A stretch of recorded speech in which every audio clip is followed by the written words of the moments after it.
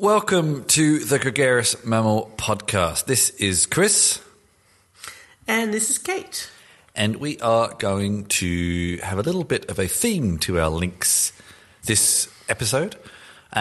Basically because it's been in the news so much and we've personally been thinking and writing about it quite a lot that we thought we would dedicate a whole episode. We're going to call this episode, well, I'm going to call this episode, even though it's a bit of a specific title for a broad topic, Coders Are King. And I controversially and intentionally using the word king. Kate, what are we going to be covering? We're going to be taking a look at the tech sector, looking at diversity, looking at examples where this has been an issue, looking at how people have responded and found solutions, looking at the ways we can do better, basically. So we're not just going to sit and complain about everything, but we're actually going to look at what are the solutions, what kinds of things can we do to make things better. And also around the issues of how people are becoming increasingly less positive about the tech industry. Why is this? What could be done about it?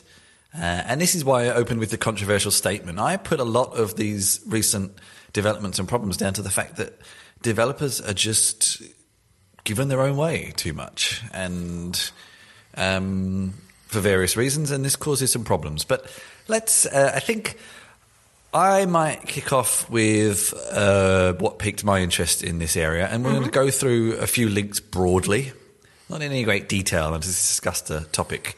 So I recently delivered 2 talks in Belgrade and Zagreb, and then I've also just done a YouTube version of this talk on kind of, I suppose, the ethics of tech, the looking at how just because you can make something doesn't mean you should. Doesn't mean you should always be pushing the boundaries just to show how smart you are. Think about what you're doing. Think about the impacts. Think about the impacts you hadn't even thought about. Sometimes engineers have their technologies abused by other people. The unintended consequences. Think about your bias. And again, your subconscious biases.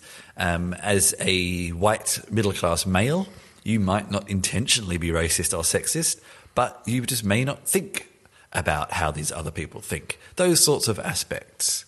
And Kate, I think you had a sort of specific area of interest that whilst I was doing these talks, something came into your mind.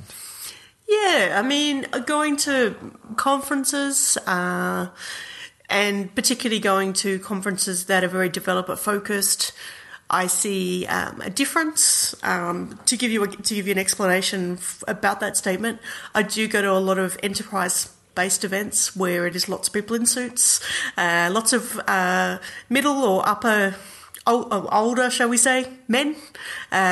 Lots of there's usually a reasonable amount of business women as well. There's lots of PR people. There's lots of press, that kind of stuff. When you go, by comparison, when you go to a developer event, you may find it being lots of white, younger men, or men that are under 40, shall we say. And there will be women, but there will be a lot less women. And you'll often find that where women are present, they're either behind the scenes organising things or they're volunteering. Yeah. This is actually very true. This was especially noticeable at these conferences in the Balkans and also Eastern Europe more broadly, and actually there are a lot of women volunteers and a lot of definitely. Actually not a bad quantity of women in attendance, but not many speakers. And this is sort of where you were thinking about. Yeah, it's an interesting issue, and it's one that comes up a lot. I mean, I've spoken to quite a few people. I was writing a piece about this for D-Zone that will hopefully come out by the time we release this, about looking at what are the problems with diversity in conferences, what can we do to deal with it, and what are some success ways that people have been able to, work around it and make things happen, make things change.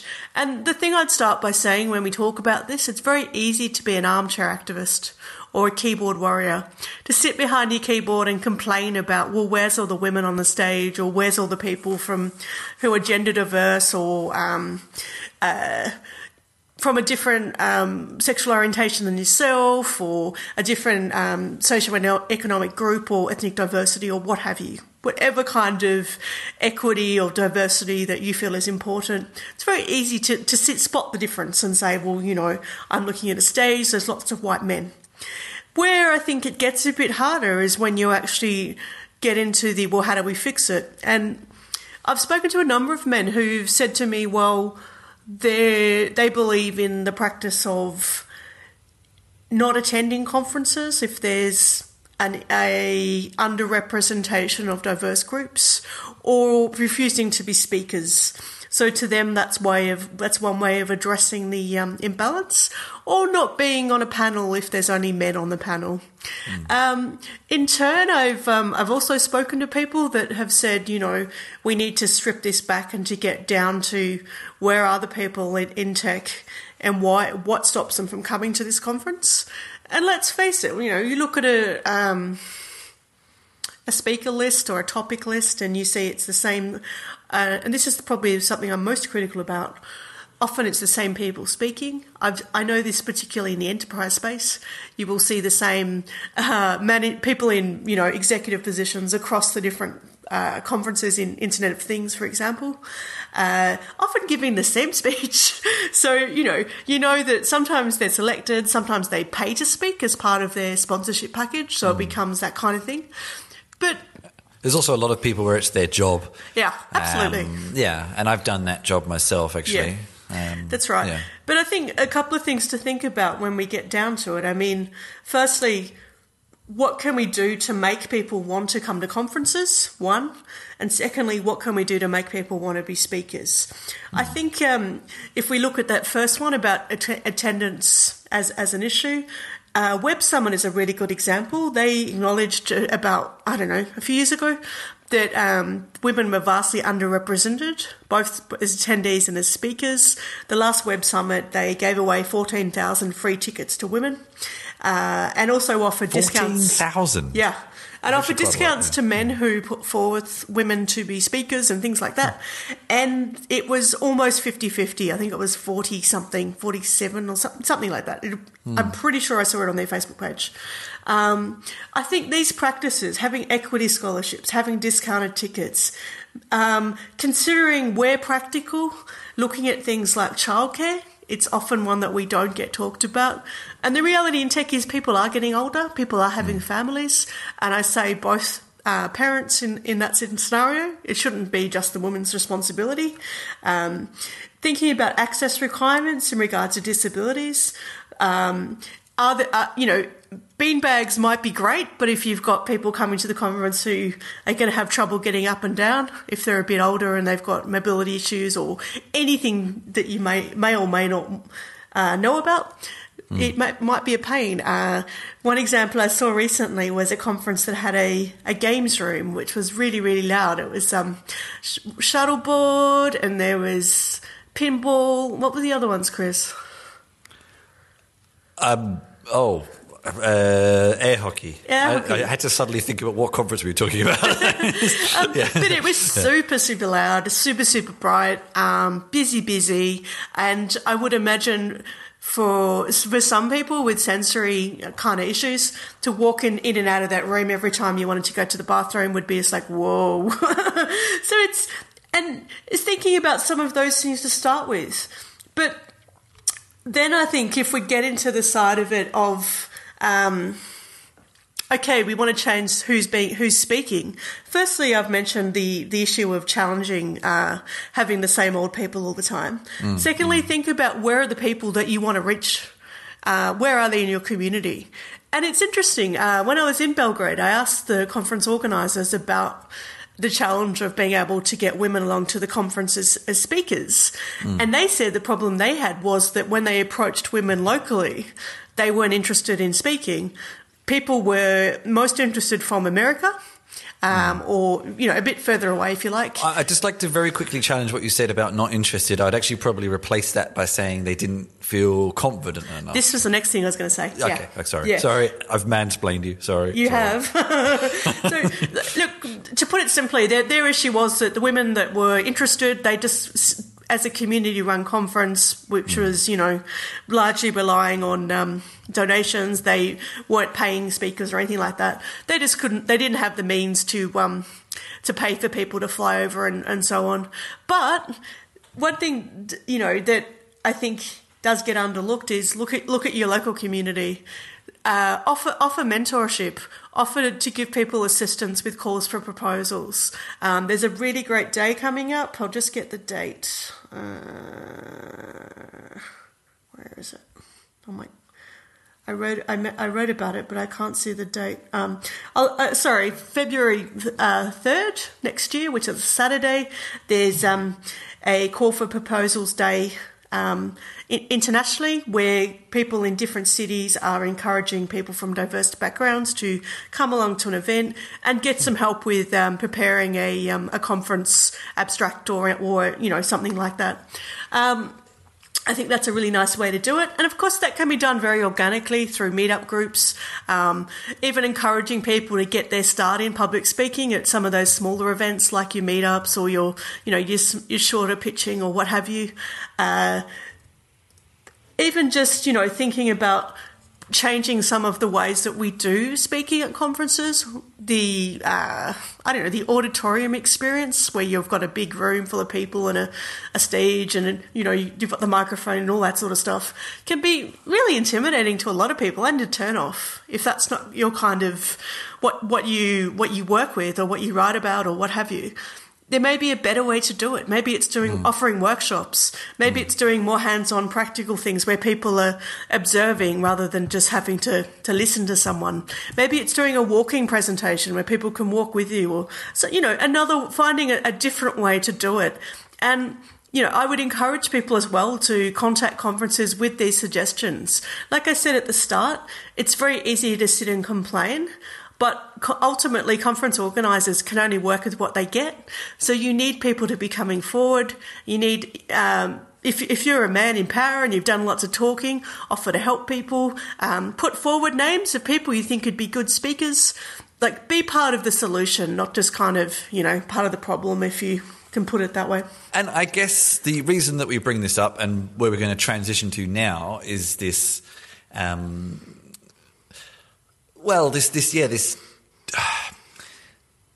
there's the dominance of tech broadly that's happening in the world at the moment, which we're going to get to.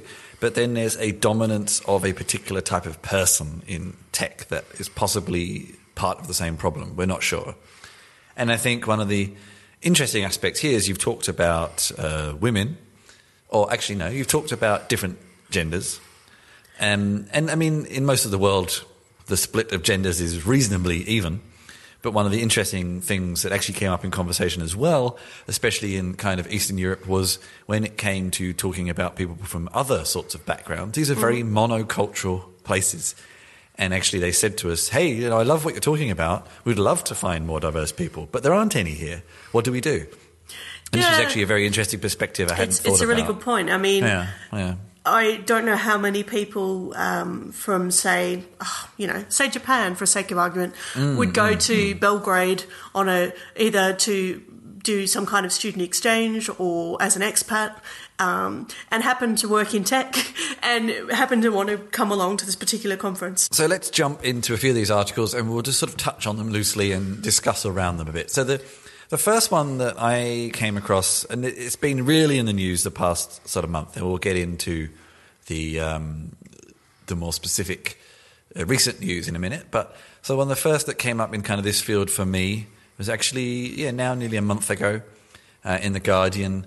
Our minds can be hijacked. The tech insiders who fear a smartphone dystopia. And I guess so this feeds a little bit into some elements of my presentation around that a lot of engineers are, for their negatives, and some of those negatives about lack of diversity, and et cetera, and subconscious biases, and et cetera, a lot of them are fairly naive about how their inventions can be used. And I've also brought up the example of something like Frankenstein's monster. It's fiction, obviously, but... I've got to question you there. I mean, do you think they're naive? I mean, if you're given some. And the article Chris is referring to mentions, for example, social media, where the aim was that people would become, addicted, if we can call it that, or to rely on the reinforcement, the positive reinforcement that you get from likes or comments or what have you on posts. Like, you know, if you're going to make something like that, you would have, as the person making it, I don't think you'd just be benign. So having a little bit more experience of this, how development companies work, especially at a large scale. Firstly, I would say that a lot of developers are not always fully aware of an algorithm they're working on and how it's going to be used. That could be out of ignorance. Really? It could be out of naivety. It could be out of just not caring, because I come back to this over and over again, that there's a certain mindset of especially more complicated developing where you just want to tackle the problem. You don't actually even think about what it is. Like, I'm working on an algorithm to increase the efficiency of targeting mechanisms. Well, you might go on an abstract there and think, well, that's about weapons. But who says? You know, you don't think about it. A mapping technology could be used by the army. It could be used by Médecins Sans Frontières. You know, who knows? And yeah, I think there's a certain naivety to it. There's a certain showing off to it. I mean, to be honest with you, we could go on and on with reeling off links for this show. There was even one I read this morning about Sean Parker, one of the initial founders of Facebook. Oh, yeah. And he claims that both him and Mark Zuckerberg and one of the other founders were well aware of all this, whereas I have never been really that sure about that. I really don't know. It's really hard to say. But have a read of this link anyway, people. It's a little old now. But just, I suppose, that when we talk about these kind of inventors who regret their inventions, we tend to talk about historical ones, and this is very recent, of course. So already, people are starting to regret their inventions and seeing the power that it has. And you know what? I actually read a piece this morning about I think it was 3 women who went along to a technology detox weekend where you could not use your phone or what have you. You put it in this little box, and they'd given you all these other activities you could do that you could choose from, you know, fishing and marshmallow toasting and all this sort of stuff. Sounded like a really lovely kind of out of the way kind of place. And out of the 3 women, 2 of them couldn't last a day without getting onto their phones. Well, okay. I think this is whole. I think we've talked about this before. I don't think we've actually. I don't think we've completely included that sort of area in this show. I guess I'm thinking of this, the side of, like, when we're talking about, you know, people being getting their value or their esteem or what have you from things like social media. It kind of comes into it. Actually, okay, here is a good segue. We're sort of jumping around a bit here, but so this is an article from the Bold Italic. It's a Medium post. The writer is from scripted.com. I'm not 100% sure what that is exactly, but the article popped up. It's a little bit, I don't know, I sometimes find these kind of posts sometimes a little irritating to read because they're contriving a situation to emphasize a point. But the point is reasonable even if it's exaggerated. And basically the article is a sort of summary of a day, and it really makes me think of The Circle by David Eggers, very much so, and also Black Mirror and all these sorts of shows we've talked about before. But it basically says, you know, you woke up, your smartphone is 3 inches away from you, you check it, you go to yoga, you can't focus on yoga because you need to email someone, you order your coffee, and whilst in line you're frustrated because it's taking so long. You go to have a meeting, but all you ever do is communicate with other people who aren't in that meeting, and et cetera, et cetera, et cetera, et cetera, about multitasking, about not being in the moment, about not focusing, about being addicted to making sure that ratings and things like that are all kept up. And yeah, it's contrived, but... It's contrived, Yeah. but to some people it is very much their experience. So it's easy to kind of wave your hands and you go, oh, these millennials, and, you know, I would question if it's just millennials. I think all of us have a little bit of those problems, and some greater than others. Well, I actually think our generation is worse than the millennials, to be honest with you. Quite possibly. Yeah. So, yeah, that was also an interesting article that I guess feeds into some of the first point. This did the engineers and the product people behind creating these sorts of so life-engrossing products, did they intentionally make them like this, or did they naively not ever think this would happen? I suppose this is one of the aspects that is most interesting here. And I, being optimistic, despite how I may sound, I think it's the latter. I don't think people thought it would be like this.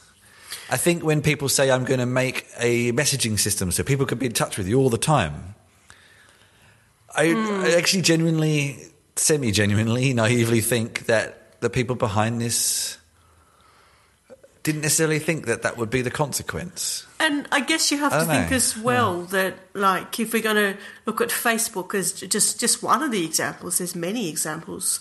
I mean, when you had Facebook, there wasn't all that much of the newcomers at that time. Like, you didn't have YouTube, for example. I actually came across an article this week about young kids and their engagement with YouTube. And it was basically called On YouTube Kids, Startling Videos Slip Past Filters. Actually, and we listened to this on the news this morning as well. And I think this is an interesting aspect, again, of... so in this case, it wasn't necessarily the developers of YouTube for Kids that wanted to make a backdoor, but it's that people find a way through these backdoors.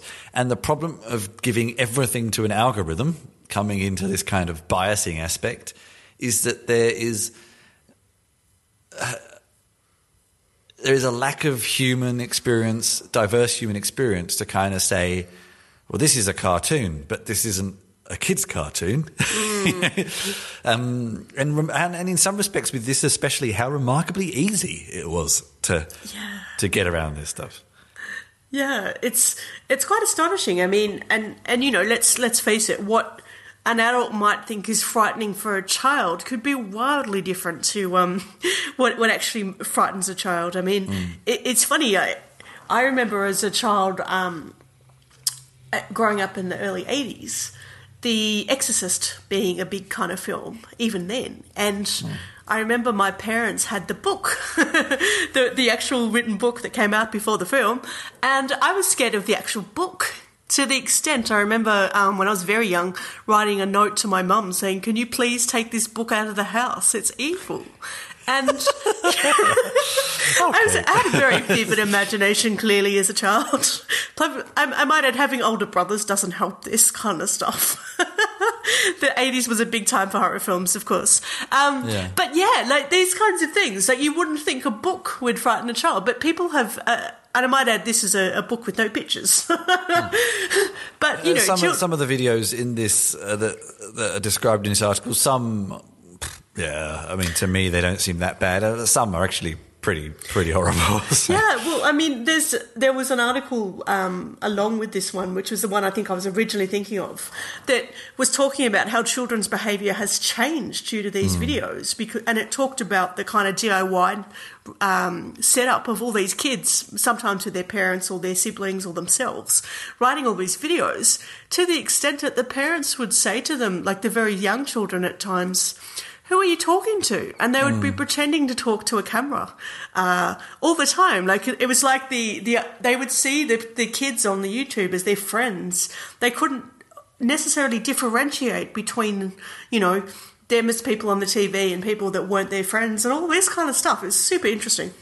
I don't think that's necessarily a new phenomenon. I think kids have been inventing friends for a long time. They just come from whatever the interaction medium happens to be at the time. I think. I don't know. We're not talking from positions of experience. Not so much.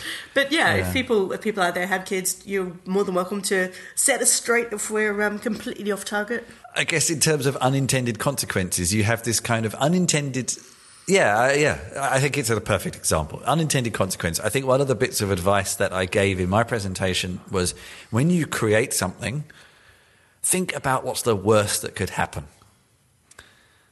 That would be one of my big things to say. It's like, think about what is the worst thing that could happen and work back from there. And once you've thought about the worst that can happen, try to integrate into your development process, like, so that couldn't happen.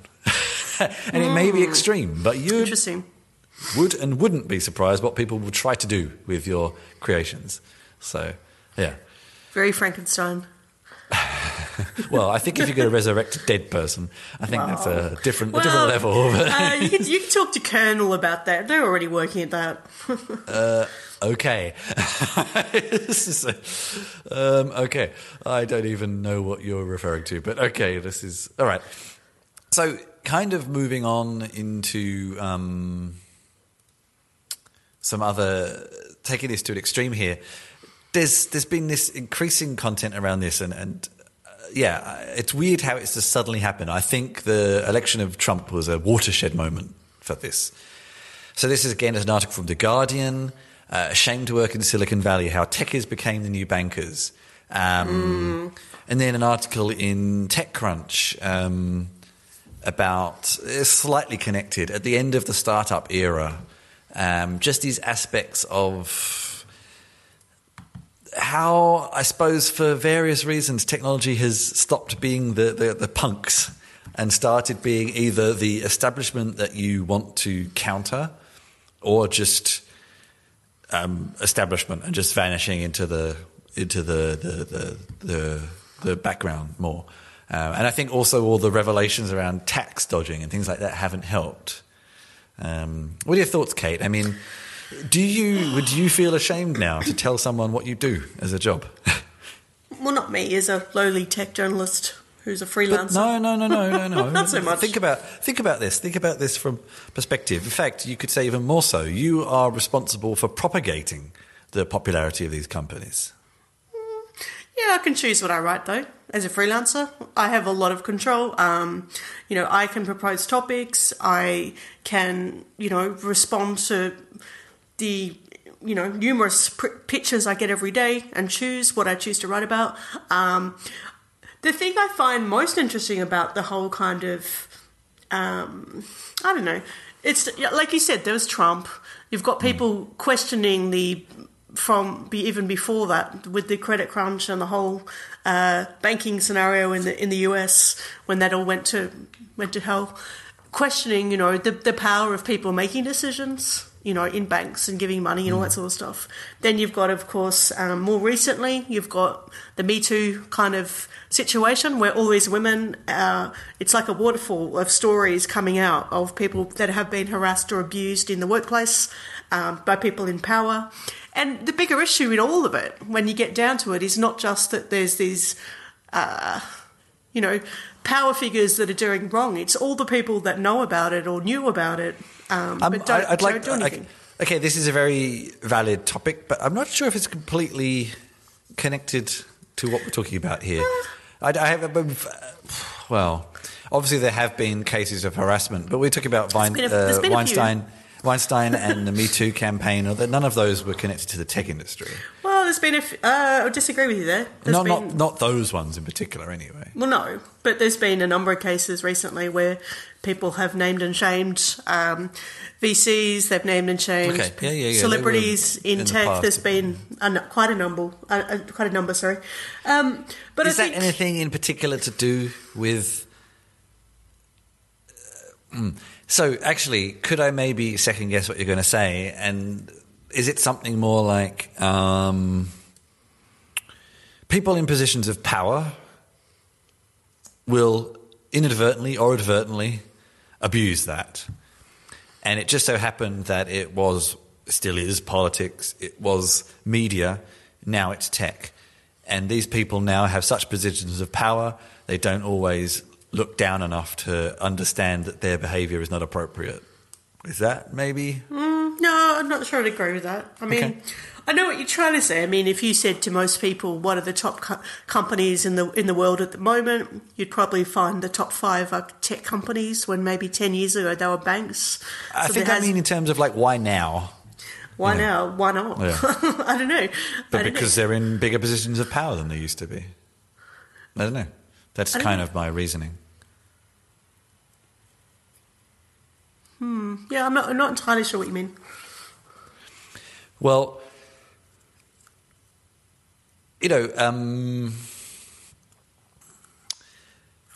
people, when you become in a position of power, you start to lose track of reality a little bit more. And, in the past, this might have been Hollywood because Hollywood was more powerful. Now, if we even think of the most influential kind of TV and film from recent years, a lot of it has come from tech companies, to be blunt. True. So even, tech has even replaced that vestige of power. So now tech is the new media, is the new, all these previous companies that were the banks. Yeah, banks were the ones who were brought down 10 years ago. Now it's tech's turn.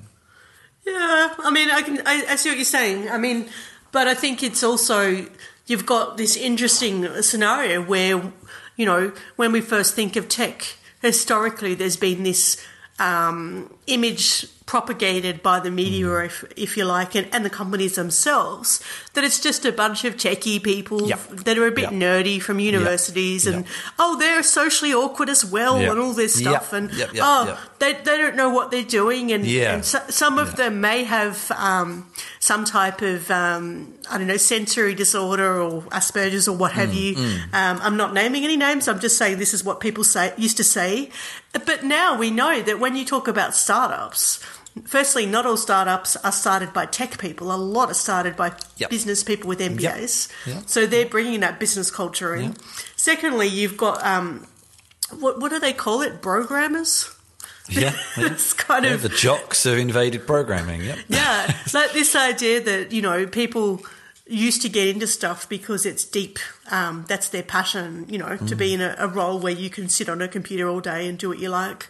But then, you get all this money thrown at people, and does that change and then you mentioned power before, like power and money, there's this idea that it always corrupts people and changes them. And if you've got an audience of Me Too people, and I don't mean Me Too in the sexual assault sense, I mean in the yes, we love you kind of culture that will always agree with you and not challenge you, what happens to people?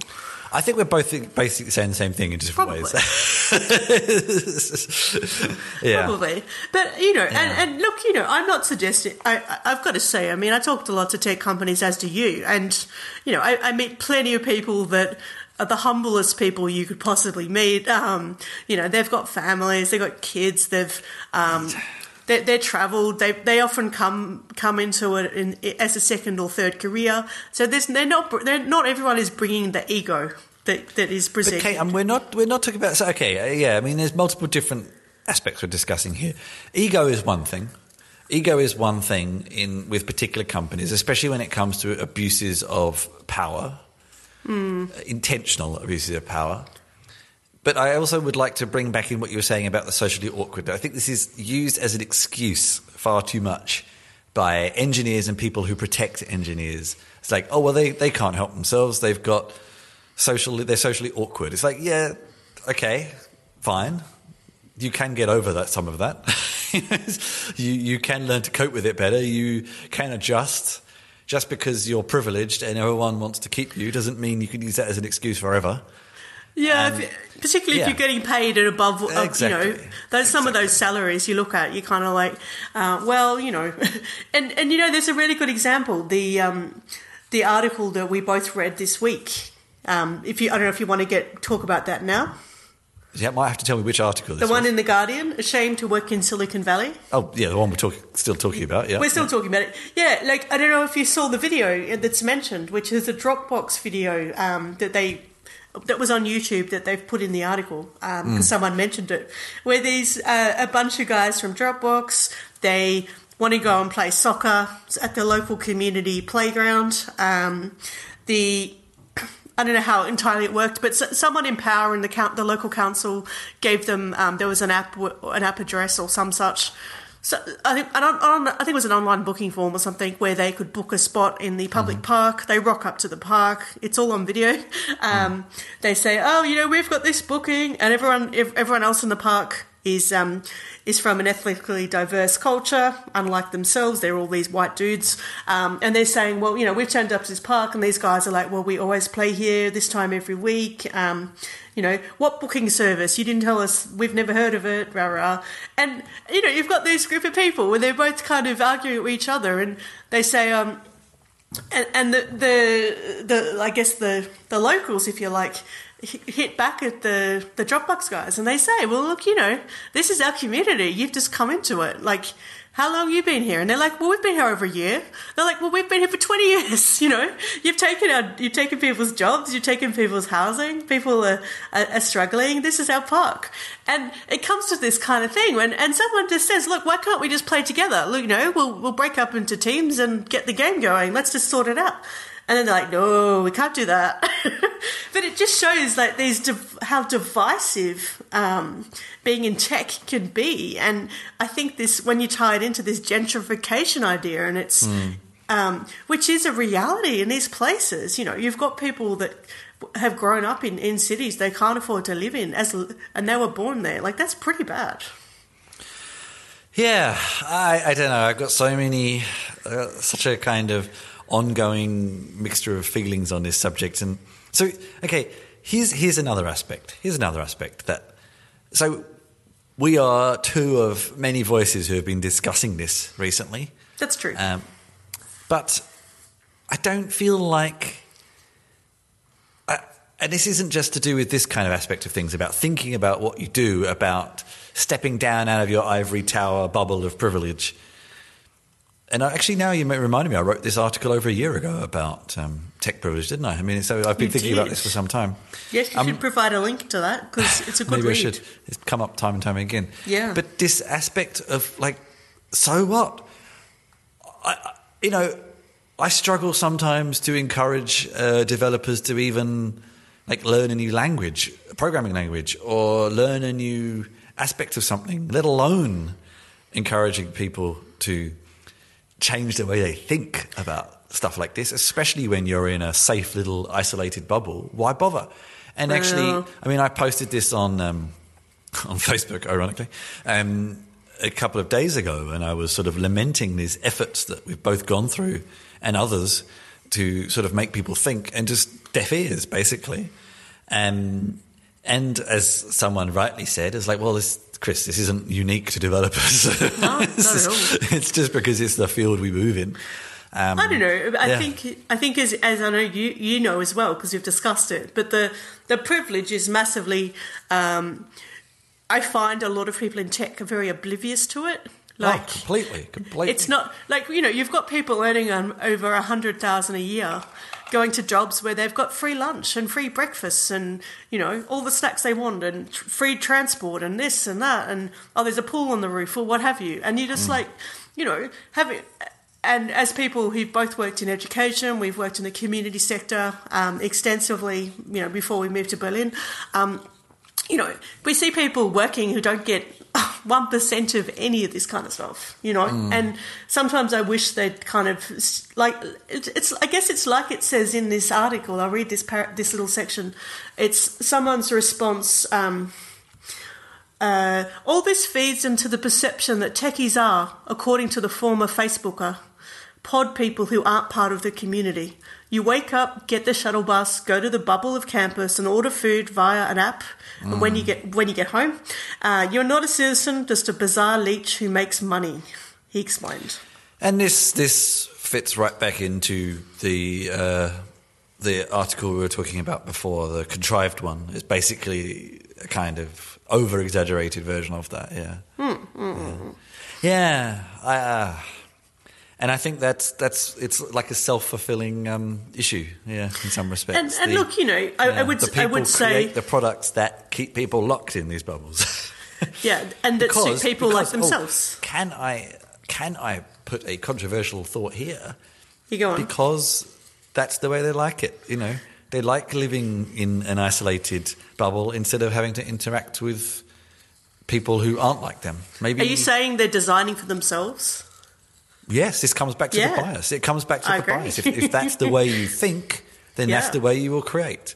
That's right. And you know, look, we are sitting here on our own high horses berating people, but we're just as guilty of it ourselves sometimes. We both, of course, we both like to vanish into safe places as well. Everyone's guilty of it, but at least I suppose we acknowledge it. Well, I don't know actually. I'm never sure what's worse: not knowing you have a problem, or knowing you do and not doing anything about it. And look, you know, I'm not like I sort of said earlier, I'm not suggesting everyone at tech is in fault or every company is at fault. Not at all. There are a lot of people that are highly ethical, highly thoughtful about some of this stuff. I know here in Berlin, for example, people are creating a bit of a think tank to look critically at the decisions people are making and why, and they're kind of looking at AI, but they've got a bunch of people involved there. So, you know, people are there is a time and a place for I guess reflection, if we can call it that. You know, not everyone has to go out there and be working on the food van. That's not always the best use of someone's talents. There could be other things people can be doing. But like you said, it's, you know, even, it's like we say with Internet of Things, you need to embed security into the design thought and the design focus, not just have it as an afterthought. It's almost like with some of this stuff, you need to embed ethics from the original kind of, like imagine going to a Shark's Tank type scenario or a pitching competition where people are asking the pitcher, what about what are the ethical consequences of your product, or something like that. You know, you could get people really thinking about things. Can I ask you a controversial question here? You go on. Hypothetically, yeah. Let's say in 5 to 10 years we fix, in quote marks, whatever that really means, whatever our definition of fixed is. Yeah. The diversity issue. There's more women, there's more people from rich and poor backgrounds, there's more people from various diverse backgrounds in technology. Do you think it will change anything? Or do you think that as people get absorbed into this privileged system, they almost forget their background and just become like everybody else? That's such a good question, yeah.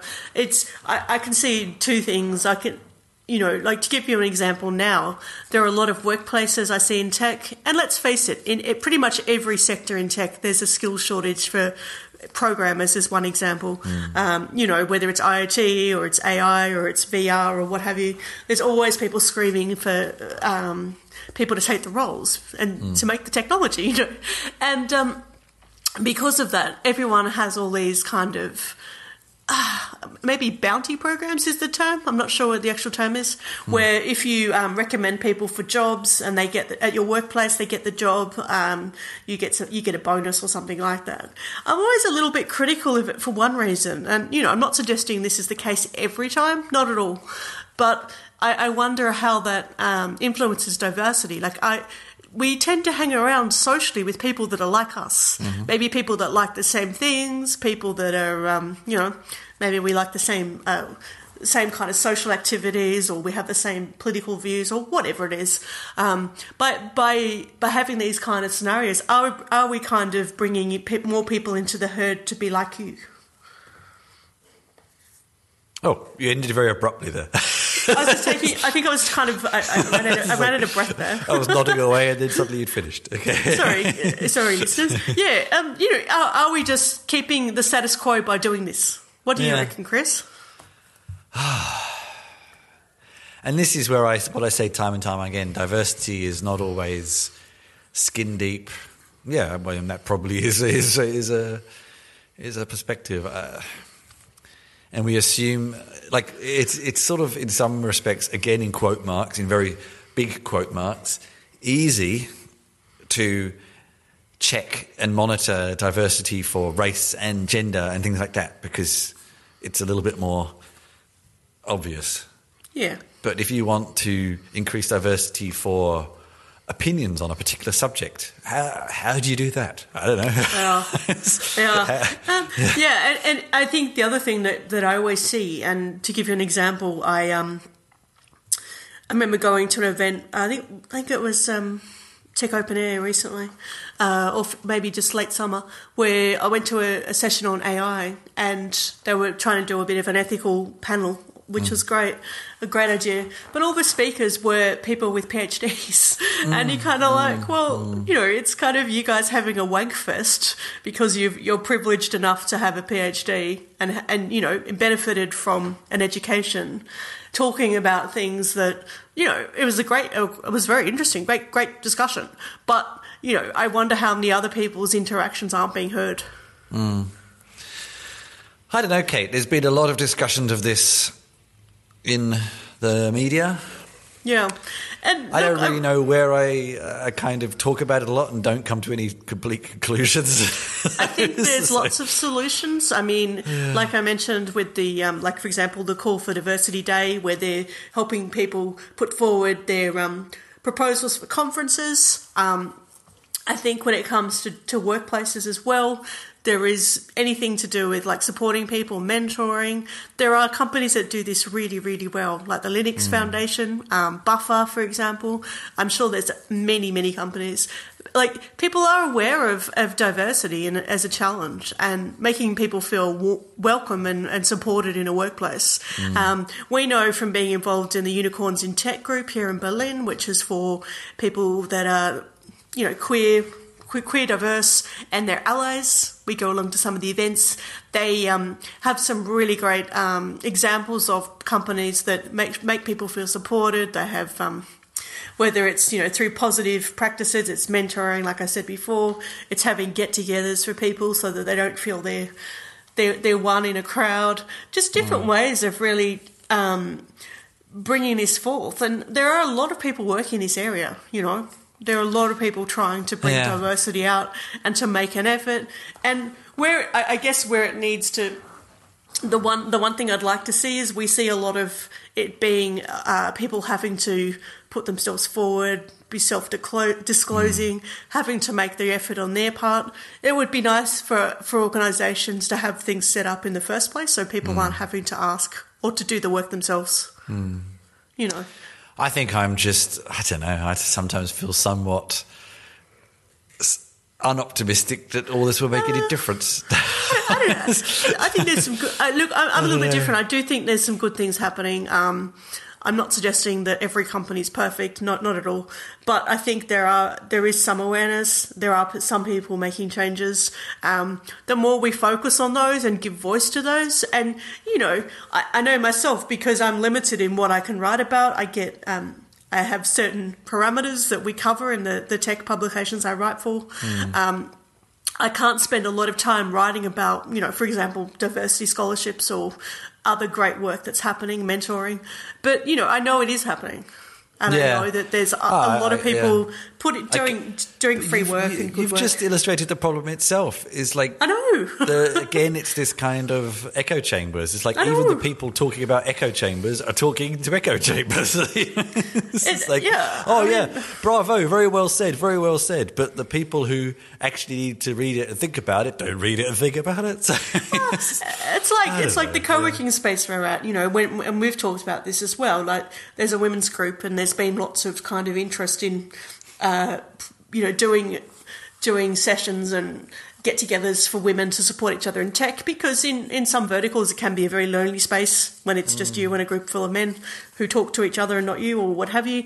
And what often comes up is people say, well, we should make this inclusive to men so the men that need to learn can come along and learn. And most of us will end up saying, well, they're not going to come. The ones that come will be the ones that are aware it's a problem and already are doing exactly. stuff. And I think this feeds into experiences we've had in previous lives. We often discovered that the best way to affect change was not through some big sweeping grandiose gesture, but actually just little bit by little bit by little bit by little bit, talking about it in everything you do, embedding it in everything. Yeah, embedding. And sometimes you need to be reminded of that, I think. Yeah, it's. I mean, I think that kind of our key things we've been talking about today: the check your privilege and the embedding of diversity, so that it's not an afterthought. And there's one thing I did want to say. The embedding. I'm going to even generalise it even more and say the embedding of conscientious thinking. Maybe. Okay. Yeah. And there's one thing I'd like to say as well, and this is something that I always think a lot. When we talk about diversity in tech and people from diverse backgrounds or cultures or differences, however you want to put it, I really want them to talk about things besides their difference. You know, there's nothing worse than when you go to a tech conference and they've got, we've got some women, we'll do a women in tech panel. That can be the way we'll fix that one. Yeah. It's like, why? Why aren't women talking about what they're doing as a job? Yeah. Like everyone else, they're talking about it's the embedding, UX or programming or whatever it is, you know. Exactly. So important. Yeah. And it's one that I would really like to see more of. Yeah. All right, Kate. Well, we've been talking for nearly an hour. It's an interesting topic. We've been talking a lot, haven't we? I don't think we really reached any conclusions. We're not even drinking wine this time, so it's not like I can blame it on the wine. I think the only real constructive conclusion is embed it little bit by little bit, maybe. That's probably the most constructive conclusion. Check your privilege and embed it incrementally. Tech your privilege. That's a bit of a pun. As was the pun on my article from a year ago. Okay. Very good. How can the people find out more about you, Kate? They can go to katelawrence.com or they can go to Kate_Lawrence on Twitter. And how do they spell Kate Lawrence? Kate with a C, Lawrence with a W. Exactly. And I am chrischinchilla.com or at chrischinch on Twitter.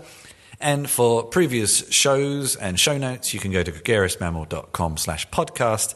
And if you've enjoyed the show, rate it on any of your pod-catching software that you use and support the show through donations or merchandise at gregariousmammal.com/podcast. And we will see you all. We won't see you. You will hear us all again soon. Yes, you will hear us very soon, and it'll be a little bit different next time because we won't be in our apartment in multiple rooms. Chris will be in Australia for a few weeks. I will indeed. I will be upside down and backwards. You will be talking from down under. And talking around the other way and all that. Oh, that's quirky. No, not like I've heard that joke before.